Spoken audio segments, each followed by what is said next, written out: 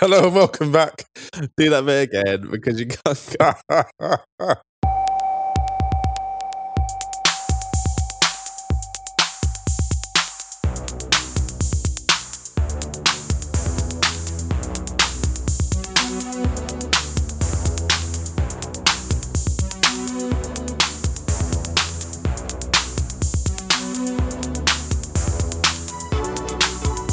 Hello and welcome back to the Stadio Podcast in Ringer FC. I'm Musa Kwonga.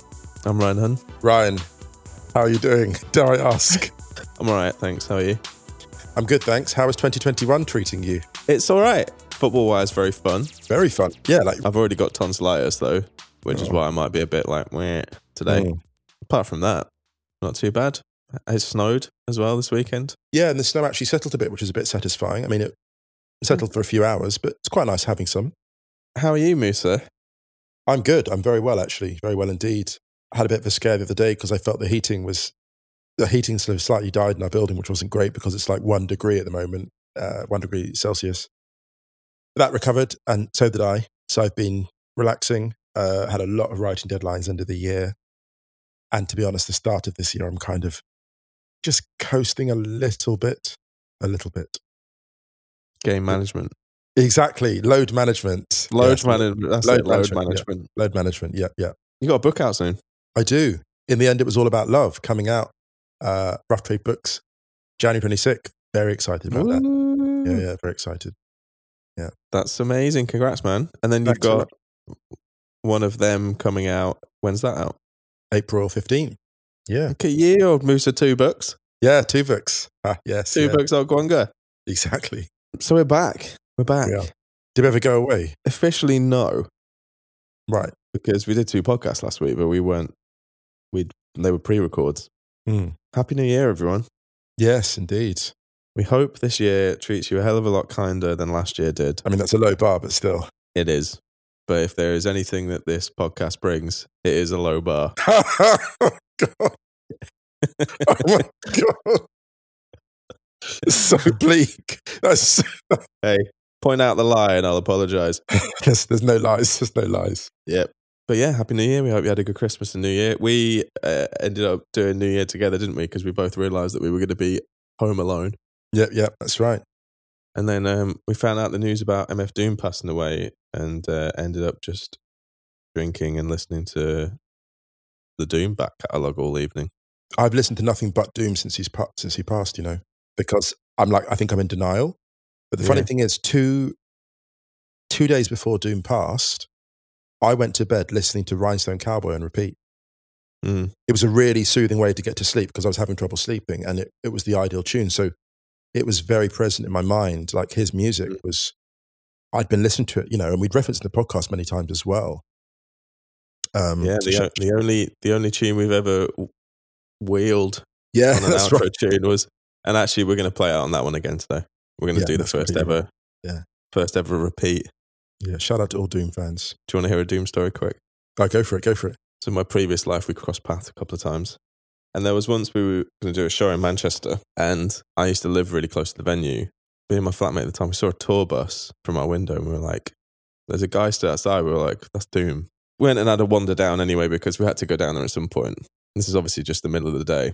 And there's this guy stood there, no mask on, just his glasses, stood next to the tour bus, just playing with the remote control car.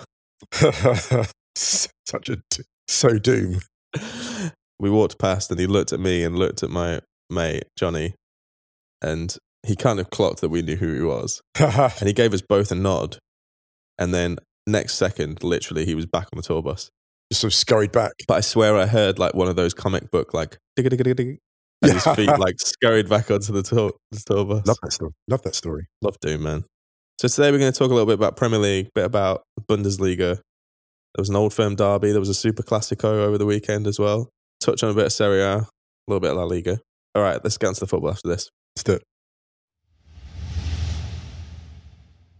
This episode is brought to you by Cars.com. When you add your car to your garage on Cars.com, you'll unlock access to real-time insights into how much your car is worth. Plus, view its historical and projected value to decide when to sell. So when the time is right, you can secure an instant offer from a local dealership or sell it yourself on Cars.com. Start tracking your car's value with your garage on Cars.com. This episode is brought to you by Jiffy Lube. Cars can be a big investment, so it's important to take care of them. I once got a car that I started out with 25,000 miles on. I got it to over 200,000 miles because I took care of it. You know how you take care of a car? You take care of the maintenance, the oil, the brakes, all that stuff. And if you don't, you can have a car just completely fall apart. When your car needs maintenance, head to Jiffy Lube. They provide automotive excellence at speed. Get your oil change, brakes checked, tons of other multi-care services. It's all done by expertly trained technicians who actually care about taking care of you and your car. Jiffy Lube, car more. To find coupons and start an instant online estimate, visit jiffylube.com. Right, man, where do you want to begin? Can we begin with Arsenal, actually? You want to begin with Arsenal? Yeah, not because it was the most pivotal result of the weekend, because it wasn't the highest profile fixture, but because actually I just wanted to kind of get in there and be like, Arteta can coach. And maybe sometimes, we look at a squad and a squad's got big assets you're expected to play. So Arsenal beat West Brom 4-0, big game. And the kind of game that actually, given some of Arsenal's recent form, they might have gone into really fearing. And what was exciting about this is that very cold conditions, not necessarily terrible, but very cold conditions certainly. They played with so much freedom. And the reason I want to start with this fixture is because it's very easy to write off coaches, but I think we also don't consider that sometimes when you've got expensive assets in your squad, there's almost a subconscious pressure to play them. Like, you've spent 70 million on a player like Pepe, 72 million, whatever. You've given huge wages to Willian. These are kind of expensive players and senior players. But there's a point where you're almost like, you know what? I'm going to liberate this squad and give younger players, give them the reins. Give them the reins. And Arteta gave young players the reins and was rewarded in a really exciting fashion. This is as exciting I've seen Arsenal this year. Probably their best performance this year, I would say. And the circumstances make the margin of victory all the more impressive, I think, too. So shout out to them. Shouts to Orbinho, had a few stats that were really eye-catching. 12 shots on target, the most in the Premier League game since they lost 3-1 at home to Manchester United in December 2017. And also they had 21 shots overall, and they are the highest. That was the highest figures managed by an Arsenal side under Mikel Arteta in the Premier League. Right. Positive goal difference for the first time in 2 months. And I was wondering whether the cold maybe was the reason why there was so much good movement, because everyone was just trying to stay warm. Yeah, that can cut both ways, to be honest. That can cut both ways, yeah. 20% of their Premier League goals a season happened in the West Brom game. Wow. I like this one. You'll like this one. Bukayo Saka scored the same number of Premier League goals as George Weah. I love that. His goal actually was really lovely. Oh my, that was a very Arsenal goal. You were trying to talk to me about this last night on the phone so desperately, and I just said, please save it for the podcast. So, Musa. Yeah, it's the way that Emile Smith-Rowe plays that ball around the corner.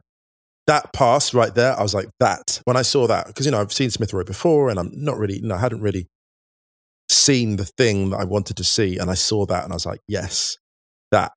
Hammering the ball through a gap early on the turn, and then running for the next ball. Like, the decision was already made. I was watching some Pirlo highlights this weekend. I was, went a bit of a rabbit hole, as I often do. So watching some Seedorf, and Seedorf was like, Pirlo was my midfield partner. So I went and watched Pirlo, and there's that thing that Pirlo did when Pirlo received possession, and already, this is it's basic football to to already have the idea of the pass before. It's not a new thing, but there's a particular pass that Pirlo plays where he's got Gattuso and Seedorf either side of him, who are kind of his midfield minders, and he receives the ball on the halfway line on the half turn, and then just smuggles it through the gap to Kaká between four players.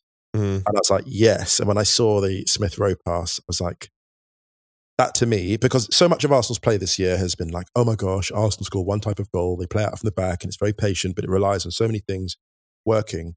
But to do that against a deep line defense that's desperate to keep you out, and the way that he just opened them up, the give and go, we've been talking all season about what they're missing in terms of creativity in front of those defensive midfield two and behind the front man. And you see how Lacazette was liberated. And there's something that one of the Arsenal fans tweeted. It was a viral tweet. I think it was Gunnerblog about Secret that Lacazette's better through the middle and Aubameyang out wide. I was like, well, yeah, that's what that's what I would always say. And Lacazette was, he's been starved. And I've seen some of the criticism. The reason I want to start with Arsenal is not because it was the biggest fixture of the weekend, but because I think it's really important sometimes to stop this momentum of, oh, this player's terrible. No, like you have to have the pieces. And Arteta was really bold against West Brom. And for the first time in weeks, Saka did not look burdened by an excessive creative workload. Arsenal was so reliant on that left-hand side. And actually, I think that moving Saka to the right, when you have Tierney on the left and Saka on the right, that's actually you're creating threats from both flanks, whereas Arsenal was so reliant on that left-hand side for so long. It was quite easy to predict. I think if you shut down that left-hand side, you shut down Arsenal a lot of the time. And, 3 wins in 3 during the Christmas period. So, yeah, pretty positive, I think. Yeah, definitely. It's obviously clear by now that Kieran Tierney performs even better in colder temperatures. In his natural habitat. Yeah, the frost giant, as I'm calling him, I think. He was superb. Gorgeous goal. His goal was so good, man. So good. I mean, how many times? You don't really see that often in the top flight where the old poke round the side and run round the other side. You don't really see that from a standing. What was so amazing about it? What was amazing about poking the other side? What was amazing about the beginning of the dribble? And I watched the opening of that goal so many times. I love what he does when he catches up with the ball and he steps over it to bring it inside his stride. That use of body swerve is like amazing. He looked, to get up the right foot curler. Big angry celebration as well. Yeah, that meant a lot. The second one for me was the goal. Yeah, that was the one. That was the one. Yeah. Because that to me is like, oh, now you're doing that. Now you're breaking down teams with like combination play and you're walking the ball into the net. When you're doing that, like that team's going to be fine. Arsenal's going to be fine. Hope so. Let's move on to Chelsea Man City. Yes. Because the shockwaves of this game might be felt for long. Manchester City won 3-1. Superb performance. Can I just say actually very quickly, shout out to Liam Toomey at The Athletic because he wrote a piece about the Chelsea board considering other options for Frank Lampard, replacements for Frank Lampard. And I just want to say this because it takes a lot of guts to write pieces like that. It's not popular. And I know this sounds a bit like, breaking the fourth wall, but I think it's important to give credit to journalists sometimes because so much about, we love to celebrate the good things in the game, but no one wants to be the bearer of bad tidings, especially someone like Liam, who's a big Chelsea fan. And the fact that the Chelsea board are actually being more radical than any of us. Like we've all criticised Lampard, right? We've criticised that different ways. But I don't know there's many people on social media who've been like, actually, no, sack the guy. The fact that Chelsea's board have already been looking, to me was like, that was super interesting. Does that make sense? Like, I was surprised they'd been so... I'm not actually, because Chelsea have a habit of... We know that, but still, we're recording this ahead of Liverpool-Southampton. A point for Southampton would take them above Chelsea, and then Chelsea would be 9th. They're level on points with Villa, who have 2 games in hand on them. And if you look at the outlay that they spent in the summer, I think it's actually perfectly reasonable, weirdly. Yeah. And I think that's it, unfortunately. But I think there's a thing with Lampard, and it's a similar thing that happens with Ole Gunnar Solskjaer as well, where, a lot of criticism or praise seems to be split into either ends of the spectrum. I think Frank Lampard has shown during his Chelsea, during his time as Chelsea manager, that he can get his team playing well at points, just like Ole Gunnar Solskjaer can. There are also times where he gets massively outthought by people and he can't figure out how to best use all of the pieces at his disposal. But on the other hand, one thing that he has been really good at Chelsea, and I think he deserves a hell of a lot of credit for, is breaking this over-reliance on superstars and actually opening the door to... That's a legacy, yeah. Yeah, creating a pathway for their youth players the graduates from their youth system, because they have always had a really good youth system, especially in the last decade or so. And the pathway to the first team for a number of those people has been just non-existent. Yeah. You know, he did it at the beginning of last season. Do you remember when he threw all of these Chelsea boys into starting lineup? It's been a really, really important process. I think it will be a difficult process for them if they go down that road. But at the same time, if you're going to look at it in cold, hard numbers, then you cannot spend that amount of money in the summer to add to a squad that was already pretty stacked anyway. Yes. And sit 8th in the Premier League almost halfway through the season. Well, actually, I want to put something else here. We need to, obviously, we'll get onto City because Guardiola, this ultimately is, the story of this game was still primarily Manchester City and Guardiola, basically peak Guardiola, doing very interesting things tactically and playing astonishing football for much of the game. But just to stay on Lampard for a second, I think the thing that will lose some goodwill, unfortunately, and the thing that can't be taken back is the way that he's talked about his players. To me, that's really a huge red flag, Brian. I have to say, like, Lampard looked like he was extremely under pressure. He looked like someone using parts of his own house as firewood. When I watched him talk about his players and the need to take control, need to play on the front foot, and I was like, hang on a minute, like these, against Arsenal, like, I didn't get the impression that Chelsea players weren't trying. I could accuse Chelsea of many things in that game against Arsenal, but one of them wasn't a lack of effort. And I thought that was really unfair. You know, to talk about Reece James losing discipline down the flank and not tracking. I was like, well, no, Reece James has been extraordinary. It's not how you motivate a player who's been so good for you. And, you know, if you consider, like, they brought in a fullback, Chilwell, for like tens of millions, and they haven't had to make that outlay on James because James has been that good. It just felt like a strange piece of messaging. And then you look at Hudson-Odoi. Hudson-Odoi was basically like kept away from Bayern, wasn't allowed to go there, would have been an extraordinary move for him. And it was so poignant that he scored the late goal. It was so poignant. It was like, oh, look how after coming on as a it was so fitting that Hudson-Odoi was kind of like, here you go, here's 10 minutes to do something. And like, why did you not let me go if you're going to sign to this place? I really, the thing I have to criticize him for, and I've praised him before, I'm not a fan at all of his man management, Ryan. I'm not a fan of it at all. I mean, I don't see everything that he does with those players, but I'm not a fan of that. Let's sort of talk about the game as well, because I want to get the tactical side of it. Manchester City, we've never seen this thing. We've never seen peak Pep. We've never seen peak Guardiola, but we saw something close to it, both in the game and post-game. Post-game, defending his players who were going around and like flouting COVID rules. That was very Guardiola to kind of be like, you people are hypocrites, don't criticize players. It's very, very... two ends of the spectrum, right? Frank's throwing people under the bus and Guardiola's like... throwing everyone else under the bus, yeah, apart from his players.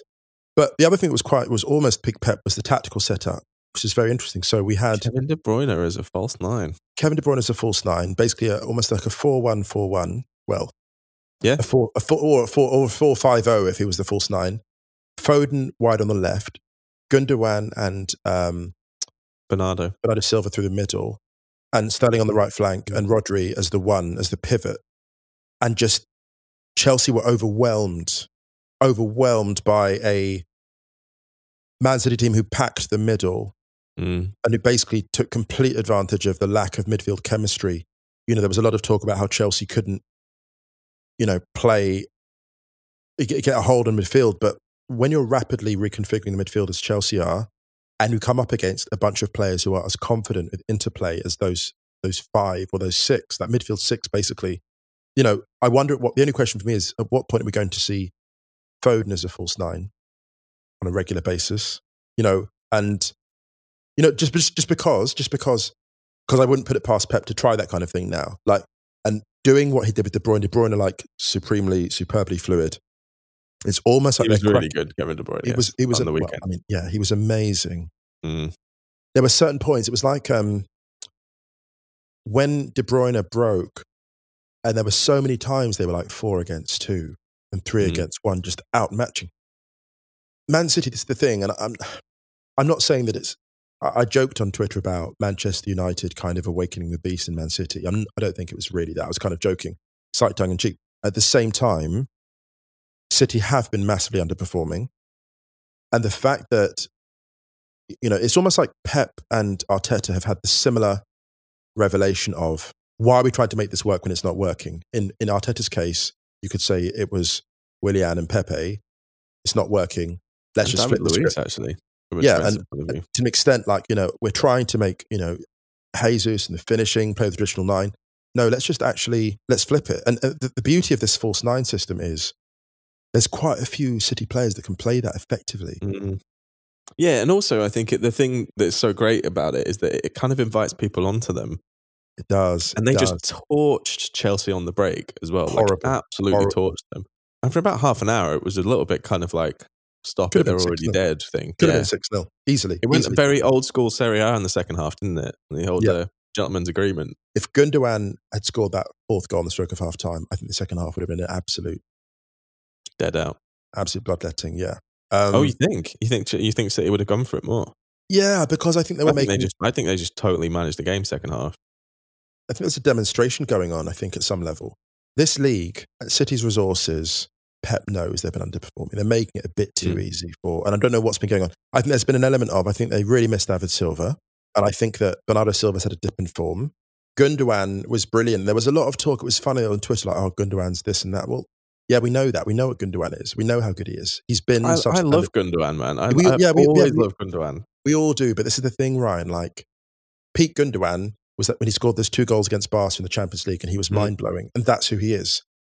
And to me, he's been far too often like below that level, given what he is and who he is. Like, he's extraordinary. He's, on his day, he's the best 8 in the world, actually, I think.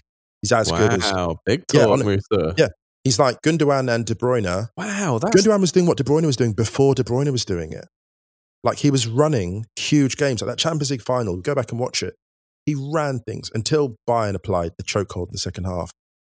Gundogan, basically, he was one Mario Götze short of defining Champions League victory 7 years ago. Yeah, 7 years. He was Diddy back then as well. He's been that guy. Like, Gundogan's been that guy for a long time. The thing about City, though, if they win their game in hand, they're a point behind Liverpool and Manchester United. That's very interesting and spicy. We'll talk about Man United in a second. This episode is brought to you by State Farm. You might say all kinds of stuff when things go wrong, but these are the words you really need to remember. Like a good neighbor, State Farm is there. They've got options to fit your unique insurance needs, meaning you can talk to your agent to choose the coverage you need, have coverage options to protect the things you value most, file a claim right on the State Farm mobile app, and even reach a real person when you need to talk to someone. Like a good neighbor, State Farm is there. So Manchester United are level on points. Well, at the time of recording, level on points at the top of the Premier League with Liverpool. Well. Really impressive comeback from losing. You lose 6-1 at home to Spurs, and then you have some anxious results at home, including a 0-0 with Chelsea. I got to say, it's such an impressive turnaround. Like, and one thing I want to, this is praise absolutely for Ole Gunnar Solskjaer. And one thing I think that we underestimate generally is what it means to have someone that has won a defining, someone that's won a champ for that generation of footballers. He's that bit older than them. They would have grown up either watching him or with stories around him. And, that myth and that legend, that's someone who, the more successful a club becomes, they go on a run of form, there's an aura there. There's an aura that he has that I think that it's easy for people like me to underestimate, which maybe becomes really important in big games. And he's maybe someone the aura, or maybe the diamond struck again, Musa. maybe. And I think, I've given him credit before, I think, in bits and starts in this podcast, because every now and again he's done things that are tactically really interesting. And the most impressive thing I think he did actually a while back was still playing Jesse Lingard as a false 9 on the break against Spurs. And I was like, this is smart. And what was impressive about United in this game was the way that Bruno Fernandes always plays downhill. And I say downhill, not in a kind of way, not he's careless, but the way that he goes forward, the way that he plays on the front foot, it really empowers United. And, Paul Pogba would be the best midfielder in the world if he played with the urgency of Fernandes. He doesn't, because that urgency is a temperament thing. But the urgency that Fernandes has given United is really thrilling, because it then inspires. It's not like Wan-Bissaka. You see Wan-Bissaka has been criticised for his lack of attacking contribution. I'm not sure that's a technical thing. I think that's a psychological thing as well. But to see Wan-Bissaka breaking forward with increasing confidence and providing a superb assist for Martial's opener, I'm like, oh, this team has been galvanized by this guy in ways that are, that you can't, I don't think you can measure in stats what Fernandes is. You can't measure the encouragement he gives to other players. Yeah, he's more than a hop, skip, and a jump. Oh no, he's a true catalyst, actually. Who was it who was talking about him being like an old school Serie A? Was it Greg Johnson? Beautiful analogy, Greg Johnson. Yeah, right? talking about him being like an old 90s free roaming Serie A number 10. Yeah, I love that analogy. Such a big shout. It's such a big shout. He compared him to like that 90s film Demolition Man, didn't he? Where like Wesley Snipes comes forward in time and it's basically just chaotic. But was it him who said the Serie A thing? It was him, yeah. And there's a point to the chaos, as Greg pointed out. It's a strategic chaos. It's like, we're going to light a lot of fires here and see which one catches. It's like our podcast, man. Control chaos. Yeah, I mean, I think I bring the chaos, to be honest. But wow, someone's fucking big of himself. Well, thank you, Ryan. You said the nicest thing. You bring the chaos, I bring the ruckus. That's true. That is the honest truth. I was going to say Right-Face Killer. You've got all the names, haven't you? No, I haven't. That doesn't work, though. No, true. But United against Villa. So Villa, this was a... Method moose. Statement victory. Method moose. This was a statement victory for Manchester. Stop that. This was a statement victory for Manchester United because Villa are a really good side and equalised. It was an amazing game of football. Sorry to cut in, but it was an amazing game of football. This game was so fun. So fun. Tempo was superb. And, Eric Bailly does what Bailly does, but overall, showing why he was such a prospect and why he is on his day, just a superb player. And United were playing boldly out from the back. They're playing bravely, and they were rewarded for that. And, Pogba as well. It's funny, we've said this before, like Pogba, it sounds wild that a player that was the world's most expensive player for a while should not be the primary creator. When Pogba's not the primary creator, it's almost like the Juventus dynamic now, isn't it? Where the chief string puller is not Pogba, and he can kind of just do his thing, and he really likes that. Yeah, he really likes that. I think like people. Well, first of all, that was that one pass that he hit through the middle, which was like a pass he hit against Belgium. No one else passes like that on their day. Like Paul Vincent Kompany was watching the Man United Villa game, being like just having flashbacks. Exactly, just like seeing Mbappe jumping over the sofa behind him. But I think Pogba's been playing really well at the moment, and yeah. Well, we often talk about Pogba and Özil in the same similar time when we're talking about them, because I think there are loads of really interesting parallels between them. And we've said many times with Özil is this, like, if he was an alpha, which I think like Fernandes, for example, I think Bruno Fernandes is more of an alpha.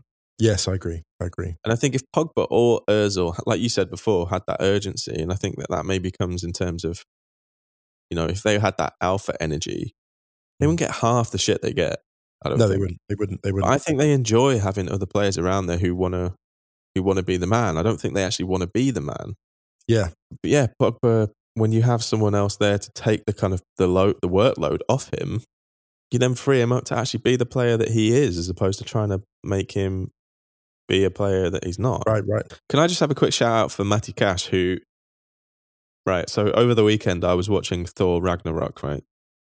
And you know that bit where Thor returns and there's the play going on, and it's actually Liam Hemsworth playing Thor in it. Matty Cash looks like someone who's playing Jack Grealish in a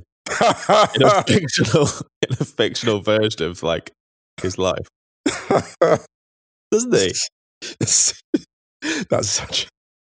The only thing that gives it away are the socks. Like, if Matty Cash wore his socks down like Jack Grealish... I think Matty Cash and Jack Grealish are the two... I've said this many times. They're the two people, if you walked into a bar in the city and everyone was like, who are the two footballers in here? You'd be like, it's those two. 100%. Yeah, it's those two. Yeah. 100%. But I said, what I love about this is not... I don't say this as a kind of criticism. I love it. No, you genuinely love this because you talk about this all the time. They remind me of the guys I grew up with, like back home, like in Hillingdon. The local guys, like the boy racers with the spoilers in their car, just like the good, and everyone loved them, right? And everyone just knew like that was their thing. They just loved it. And but of course, Grealish is the guy, like he'd be the guy that worked at the local gym. He'd be like the fitness instructor. You know what I mean? He's like that guy. He's a fitness instructor, like, or the PE teacher. But the way that he's played, the way that Villa have played this year, The reason I was so hyped about this victory for United was because they're just a brilliant team, Villa. They're legit. They've recruited really well. They play great stuff. Traore's looked great in recent weeks. They're such a great Premier League outfit. So, and any time you win over them, this, they could release a season DVD now and it would have more highlights. They've a third of the season gone. They have more highlights than most teams' previous season. Honestly. Yeah, they're legit, Villa. And they are, beautiful. They're not. Yeah, they're tough to beat. Quickly, West Ham beating Everton 1-0 at Goodison Park. It's a good result. Really impressive win that. Really impressive. They're doing really well at the moment. Spurs were pretty impressive against Leeds, 3-0. Yeah. At home. Although it kind of didn't really feel like a 3-0. Does that make sense? Yeah. Like it was the margin wasn't as great as the scoreline suggested, but that's well, it just felt very low key, very routine for Spurs in a way. They just executed really well. It was actually pretty smart from Mourinho, closing them down really high up, putting loads of pressure on them just in areas that they didn't really want it. Right. And what's that, 100 goals for Son now for Spurs? Brilliant. Which is wild. And Spurs, they kind of needed that a little bit. Fall back on United, but they're in the mix still. That's the thing, and it's really shaping up this league with City resurgent. And the thing is, now that City know they can play that style, I don't think City are going to. Well, this of course is the COVID season. We don't know what happens with COVID outbreaks. Anything could happen. It's wild that we're even playing this league season. Can I just say, actually, sorry. I know. There's times we forget it's COVID. I know. It's just every now and again. Yeah, but it's a pandemic going on. Every now and again, I'm watching these games, and I'm like, hang on a minute. Stands are empty. I hear echoing play. We forget. We've normalized so quickly that there's a pandemic on, and so an outbreak of COVID, especially if players get long COVID, which players have long-term COVID, it changes everything. The season is still a catfish. It's still ridiculous because tomorrow Liverpool could get 10 cases. They could. Anyone could. It could. Look at Spurs having, Lo Celso and Lamela testing positive, but the wear and tear on players for the squad. The squad depth. Well, they shouldn't have been naughty boys then, should they? They shouldn't, especially the backlog of games they have. The backlog of games. Yeah. Brighton 3, Wolves 3. That was a hell of a game. 7 Portugal players in the starting lineup, which a lot of people remarked upon. We're basically wearing a Portugal kit as well. I love that Wolves away kit. Wolves are just trolling in plain sight. They're just they're owning it. Yeah, they're owning it. I respect it. We're going to do a Portugal kit as our away kit. Yeah. That was a big point for Brighton, who really, really needed it. Yeah. And a lot of resilience to come back. Should we talk about Easy's goal? Oh, my goodness. Okay, I'm going to beat Hype Machine. Crystal Palace 2, Sheffield United 0. The goal by Izzy, I'm going to throw some hype in there. Didn't it remind me of Fiorentina era Roberto Baggio? The way that he ran with the low shoulders and the eyes up the whole way, and the economy of movement and the body, the change of direction. There's a goal that Baggio scores for Fiorentina where he makes a run he starts from a similar point. And there's no step overs, not that step overs, anything wrong with them. I love step overs, but it's all balance, momentum. Gorgeous, gorgeous finish. And then the early finish in the top of the box. It was Rolls Royce. It was a classic. It was so easy. We talk about Serie A playmakers. That was a Serie A playmaker goal, actually.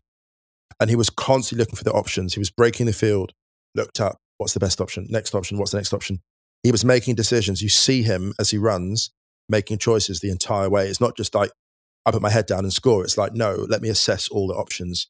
I have to score. That's the best option. I love this guy so much. I love this player. You know what I was thinking when he was doing the goal? I was like, this is just the way my head works. I was like, is he singing "And the Beat Goes On" by the Whispers? Do you know what I mean? It's funny because I'm actually working on something at the moment where there's a player that goes through on goal and in his head he hears classical because this person's energy is too much. But I think with him, you could almost set that goal to music. You should probably set it to music and see how it comes out. Before we leave the Isle of our motherland. Yes. Which we probably shouldn't go to anytime soon until we got our residency permits because they might not let us back in. Before we leave the sunlit uplands of the United Kingdom. There was no fun derby on the weekend. Rangers beat Celtic 1-0 at Ibrox. Second Old Firm win of the season for Rangers and their third in a row over Celtic. Steven Gerrard is slowly winning the arm wrestle, isn't he? But Celtic have 3 games in hand on Rangers. If they win all 3, they're still 10 points behind Rangers at the top. The only 2 games Celtic have lost in the league this season have been the Old Firm derbies, and Rangers are unbeaten. They've played 22 games, Rangers. They've won 20, drawn 2, scored 57, they've conceded 5 goals in 22 games. And this is the thing about Steven Gerrard as a manager. It can be hard to gauge because, clubs like Rangers and Celtic have such great resources. I think, weirdly enough, it's more impressive because, he didn't go to Celtic, he went to Rangers, which was a tougher job. And he's done, and I think for me, I said this before, it was his results in Europe that really started to impress me. Mm. Because that's a yardstick, I think, because the resources are more equal there.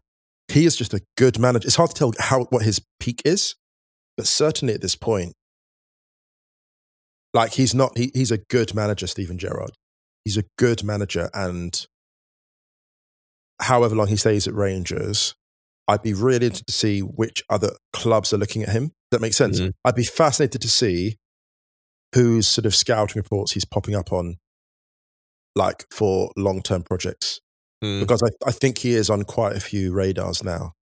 If that makes sense. 100%. I mean, you really can't fault his decision to go there. No, I thought it was a really brave thing to do, to be honest.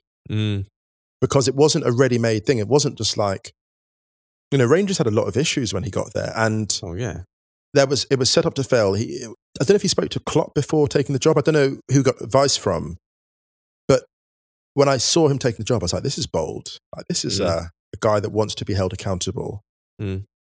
Someone who doesn't want it on a plate. And to restore the kind of Rangers aura, which is a huge, you talk about legacy. That's a legacy. At whatever point, however long he stays at Rangers, he restored them.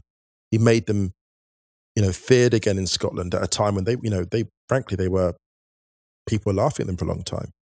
I mean, the fact that they've closed the gap on Celtic, and not only closed the gap on Celtic, but open up their own gap in front of them is remarkable.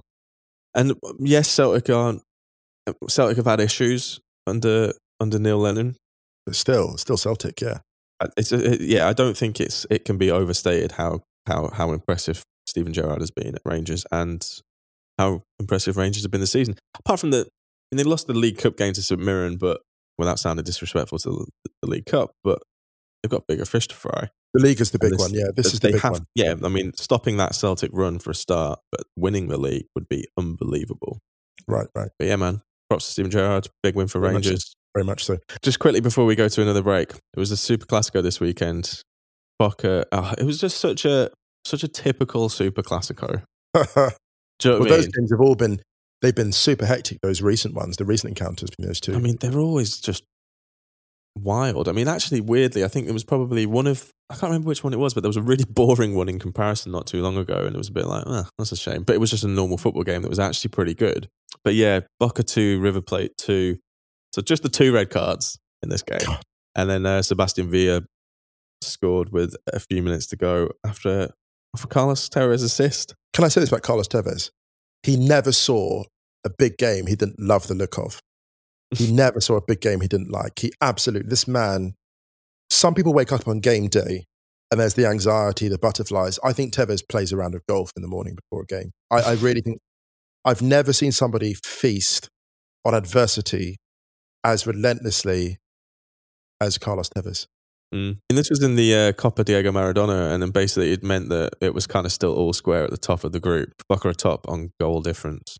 Also, it's the Libertadores back this week, so I think one eye was very much on that. So 2-2 draw, red card each. Probably take that before the game. And also, there was no fans of the Bombonera, so it was a bit like, sad. All right, let's rattle through some stuff around Europe this weekend. We're going to talk about Poch going to PSG on Wrighty's house. Yep. Because you and I are on Wrighty's house this week. That's right. It's based like a Stadio Part 2. But even better with Wrighty, like it's Stadio supercharged. No doubt. A super Stadio. Let's go to the Bundesliga. Oh. Mine's. Schalke. Oh my goodness, yeah. Schalke, who are on their 4th manager of the season. Christian Gross is now in charge of Schalke, which is a weird appointment anyway, I think. They lost in Berlin on Saturday.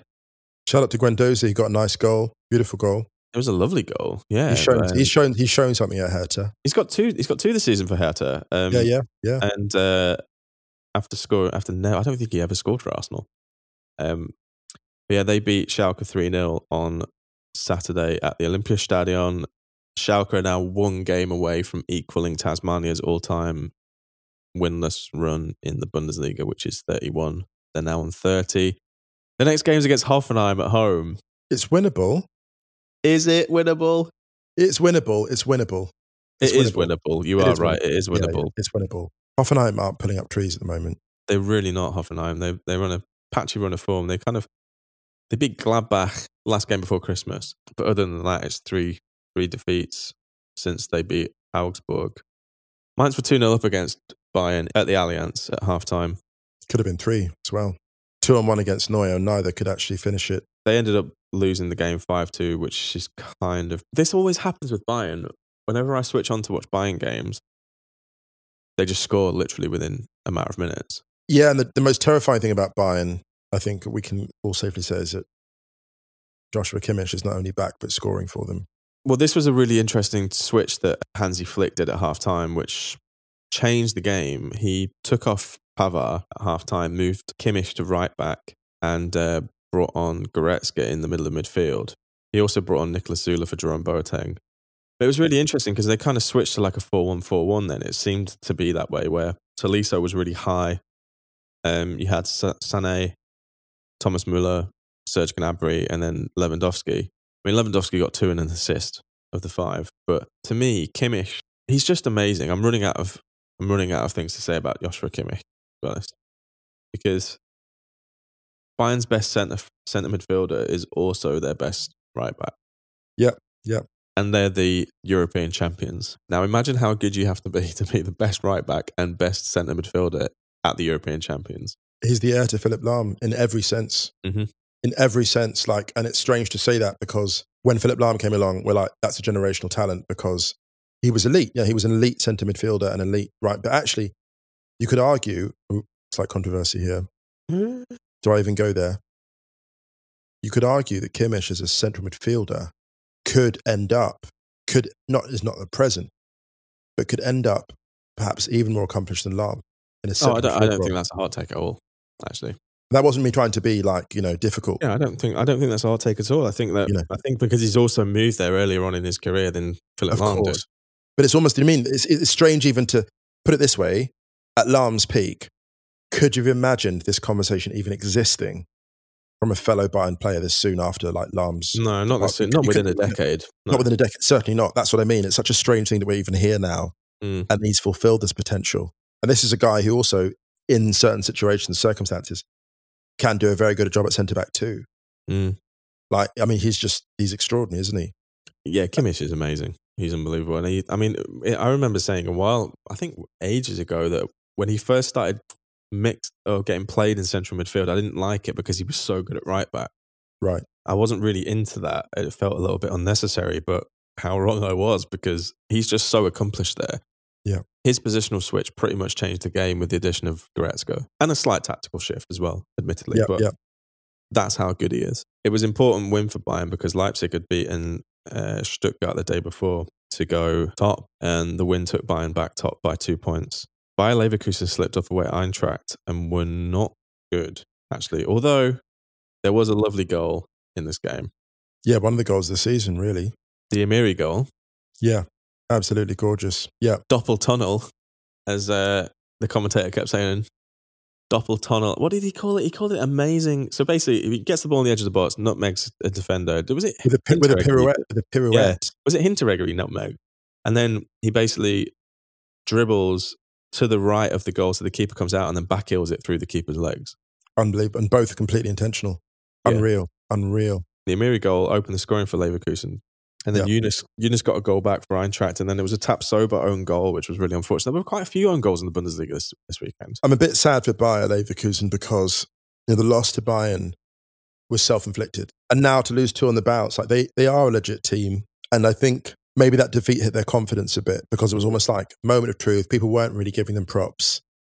They undid a lot of good work with that defeat, I have to say. Obviously, they're still doing well, but they undid a lot of good work. I mean, they've got a chance to make it up next weekend because they play with Werder Bremen at home. And Werder are quite accommodating. Yeah, Werder are not great. They lost to Union on the weekend 2-0. Shout out to Union because Urs Fischer's doing an amazing job there. He really is. Dortmund beat Wolfsburg 2-0 at home. Goal and assist for Jadon Sancho. He assisted Akanji's header from a corner and scored the clinching goal in stoppage time at the end of the game as Wolfsburg were pushing for an equaliser with just a wonderful bit of disrespect, basically. He crossed over poor Paulo Silva, who was scampering. You described it to me really beautifully. You were like, he crosses him over, Musa. And it looked like that, like a basketball move. You know what it felt like, actually, to be honest? It felt like a nature program. Oh. It felt like a nature program, like in the savannah, when you just see the lion, the gazelle, and you're like, oh, what a terrible shame. What a terrible, terrible shame this is. Because it's, it looked like, I've not seen a defender that lonely.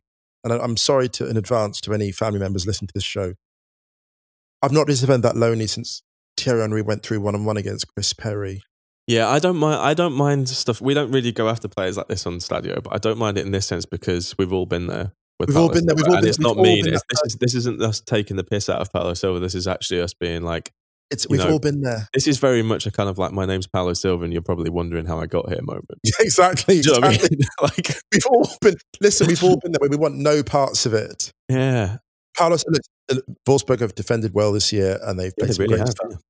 They've done really well. And, Paulo Silva was like, I'm sorry, my guy. Yeah. You know what it reminds me of? I was watching Road to Perdition this week. And there's a scene at the very end when Tom Hanks, the gunman, arrives and basically like takes them all out. And Pullman just looks at me and goes, I'm glad it was you. I just wonder if Paulo Silva was like, if it had to be anyone, it's okay that it was Jadon Sancho. This was an impressive result against a Wolfsburg team who have been resilient, impressive, and quietly ascending the table. Tricky to beat. They've only lost twice this season.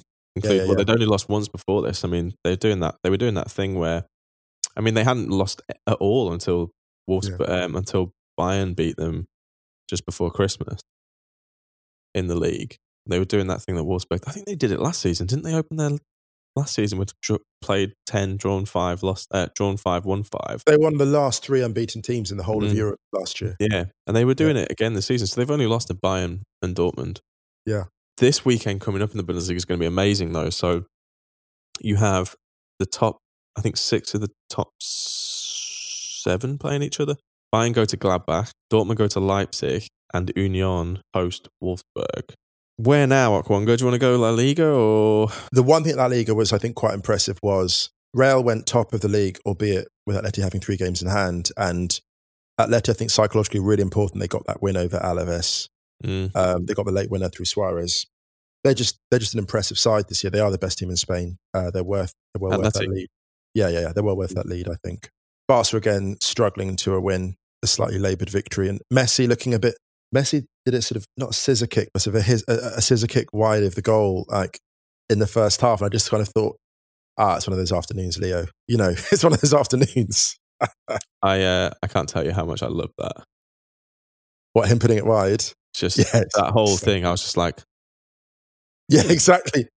Oh, hang on a minute. So Messi does shit that I do. Yeah, this is great. Quickly going back to the Atleti Alaves game, or the Alaves Atleti game, they were really helped by that LaGuardia sending off because they made heavy going in this game. It took probably João Felix's introduction. He got the assist for the winner. Yeah, to really get Atleti going. But one of those, like, if they win the league by 3 points, those are the games that'll do it. Exactly, especially with Real there and thereabouts again. Yeah. It was the El Gran Derby, the best fixture in Spain on the weekend, which was so different without fans. Betis and Sevilla drawing 1-1. Nabil Fekir missed a penalty. Although I have no idea what he was doing here. Didn't he take it off some? He took it off Canales, who had already scored a penalty. Sevilla took the lead with Suso just after half time. And then it was only about 5 minutes later, Betis got a penalty, Canales put it away. And then 20 minutes later, another penalty, and Fekir took it off Canales and missed it. In a derby. Does that happen in front of fans? Does that happen in front of fans, though? I mean, I don't know. I mean, you never know. I wonder about things. I wonder about these, like, it's such a brave and bold thing to do. Maybe Fekir is struggling for more form, or for, you know, I don't know. I don't watch enough Betis games to really understand where that thought process came from. But that's a player looking for a moment, isn't it? Mm.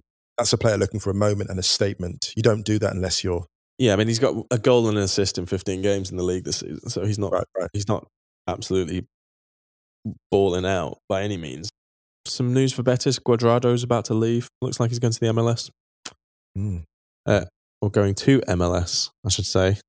In MLS, Musa. Yes, as we've probably been corrected several times. No one's actually corrected us. Everyone lets us just say it. There is.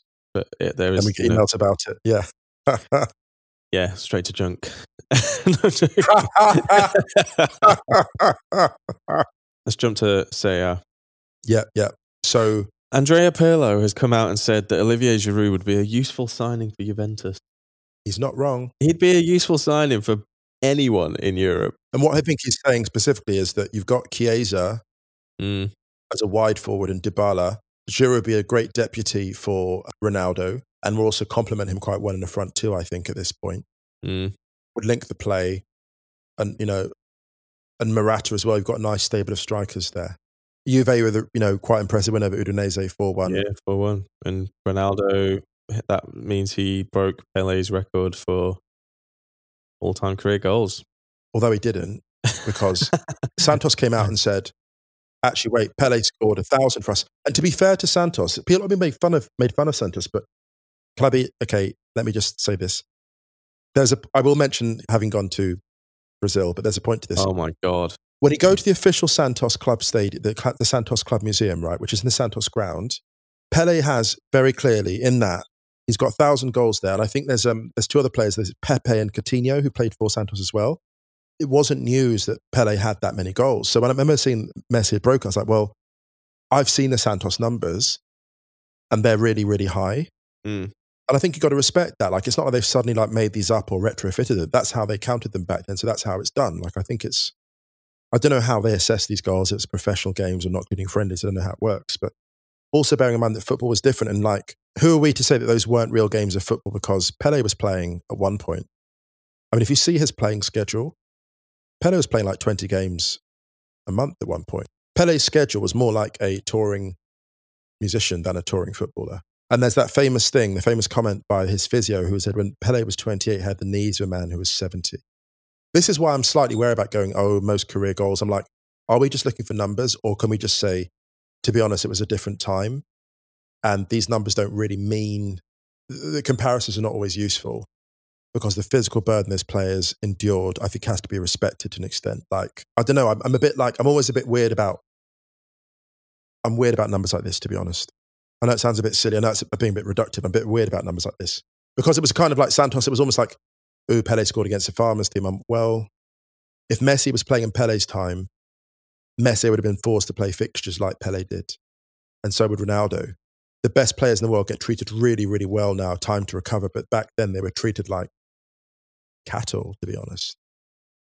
So I want to just push back on that slightly, because I think it's quite easy to dump on players from a previous era, but not understand the horrifying physical burden they were put under. So yeah, sorry for my rant, but I had to say it. Well, how about this for some numbers? Ronaldo's got 14 goals in his first 11 Serie A appearances this season. Wow, that's a lot of goals. That is a lot of goals. Top 5 stayed as you were, basically, because all of them won. The statement win here was the Atalanta Sassuolo, because Sassuolo are kind of like, people call them the new Atalanta, and Atalanta were almost like, no, this is with a big Atalanta scoreline as well. What's important about this game, I think, the continued great form of Divan Zapata this season, but what was really striking is the return of Ilicic to the chief playmaker role, because Papu Gomez obviously is falling out with Gasperini. Just a shout out to Ilicic, who's had those months out with difficult personal problems and is really doing beautiful things now, back to form, and watching them celebrate with him after he got an assist for, I think it was Atlanta's second.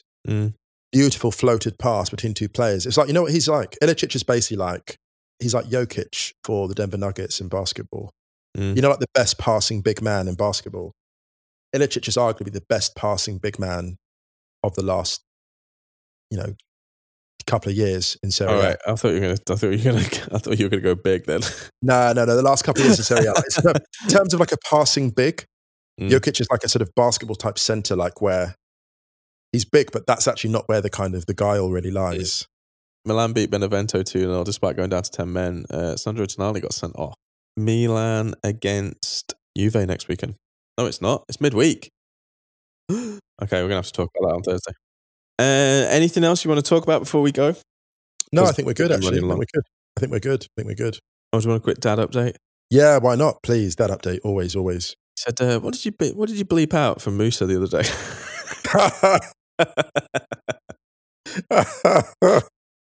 You're like, oh, just the same old boring stuff, just the Brazil stuff. I was like, he's going to talk about the stay hydrated. No, it was the stay hydrated on the last one. I was like, he was just, and my dad found it very funny. He's like, because I was just like, you're not going to do it, are you? Oh my God, you're not going to do it. I hope you had a great festive season, actually, your dad and the family. Dad's all right, yeah. Dad was in the wars a little bit. I won't go into it, but he was, his arm was in a sling. But he's, but I think he's all right. Hi, Dad. Yes. Hello, Mr. Hun. I was going to say thank you for providing half of this podcast. 2/3. 2/3, yeah. Yes, true, actually. Steady on me, sir. Every podcast you get a goal and assist. Every podcast I feel like I'm playing with 10 men. You are. I'm the only man to get a red card for his own podcast. Fucking Moose has been sent off again. Just to feel something. Lashed out his cables. Pulled out his cables to feel something. Right, let's get out of here. Let's do it. I really need to get some ginger tea down me. Yeah, we hope everyone's staying safe and well. Doing all right. Enjoying the year so far. Yeah. Feels nice to be back, actually. It felt weird not doing a podcast for a week. Like recording. Yeah. Found myself just sitting down at my microphone talking into... It wasn't recording. I was just, hi everyone. Talking to the void. I mean, it's just like sat there like swaying, just being like, rate and review the podcast. Waking up in my sleep. It really helps us grow a podcast. There's a catfish. It's a catfish. That's not me in my sleep. Yeah, don't forget you can check us on Twitter at Stadio, Instagram, Stadio Football. Check theringer.com/soccer. Any slander at Okwonga on Twitter. You don't need mine. You don't need mine. You can just leave me alone. As we mentioned at the top of the show, we're playing out on Dabry and Doom Air. It's the first time we've played out on a tune twice. Yeah, this one goes out to Doom and his family. Rest in peace. And we'll be back with Righty's House on Wednesday. Stadio on Thursday. So until then, take care. Stay well. The beat is sicker than the blood in your stool. The way it repeats could trick you like a stuttering fool. Uttering butter King Jules. His mother been cool. Schooled her how to wash away the crud in the drool pool. Made his chrome dome glisten. At first he couldn't tell she had a chromosome missing. Kept a spare somewhere in these underwear. He swear it helped her get the gum out her hair. They need to get their thumb out their rears and show some skills the one time they come out in years. Instead of dumbing out in fears of their own shadow. In a game that swell them up to dead them like cattle.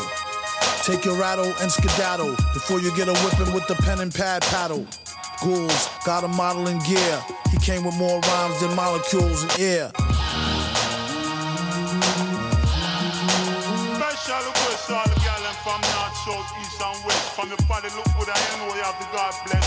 Rock wine, rock a man's spine. Watch right now.